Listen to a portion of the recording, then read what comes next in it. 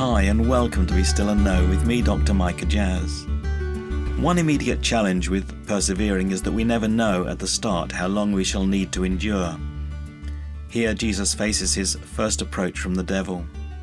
We know with the benefit of Scripture that this season will be for 40 days, around 6 weeks. Jesus is unlikely to have known how long he was to face temptation in the desert. What he discovers is that the devil wants to mess with his mind.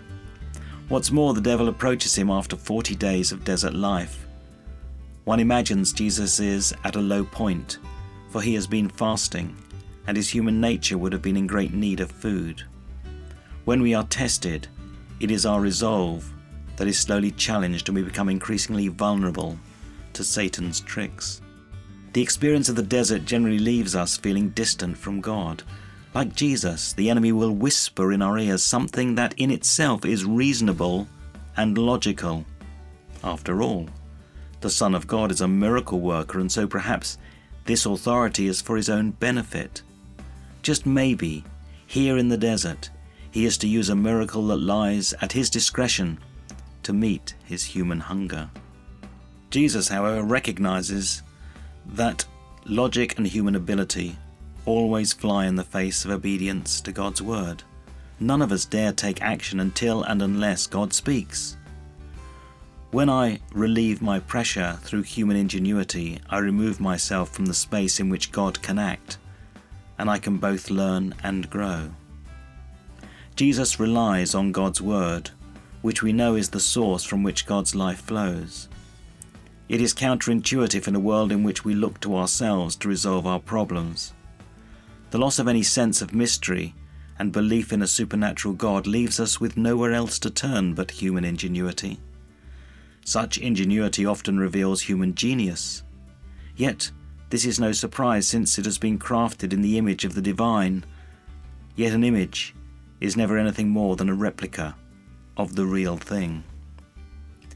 I discovered that during my early life, where I lent on my own understanding, classically trained, academically astute, and full of human passion and energy, I failed to learn much about leaning on God. When I found myself lost in a vast desert where I literally ran out of solutions arising from human imagination, I was ill-prepared to trust God. I felt acute fear and was challenged by the devil hour after hour. My Christian life began to unravel since I was naked before both God and the devil, and had little but human resolve to resist the mayhem of my mind. As we enter into the God space today, do you take time to ponder the mystery of God? Relying upon your own ability can prevent learning to walk by faith and not by sight.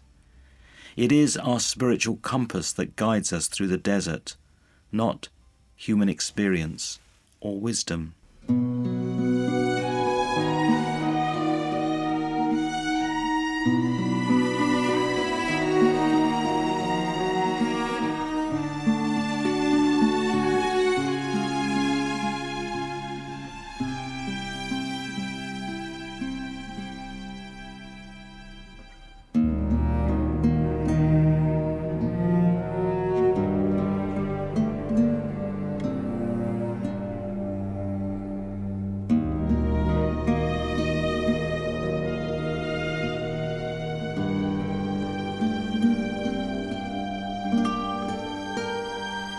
Amen.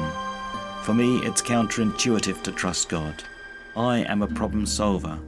Yet there are problems I cannot solve, and at such points the devil tests me to the fullest extent. Now, if you'd like any further advice or encouragement, please do write to me, micah.jazz@premier.org.uk, and I'll write back, personally and in confidence, just as soon as I can. Visit premier.org.uk/Voice of Hope, join our growing Voice of Hope family, and follow along with these daily meditations at home in print or direct to your favourite mobile device. And please join me this Sunday for Premier Life, as well as for Be Still and Know throughout the week. However, for now, from me, Micah Jazz, it's goodbye and God bless.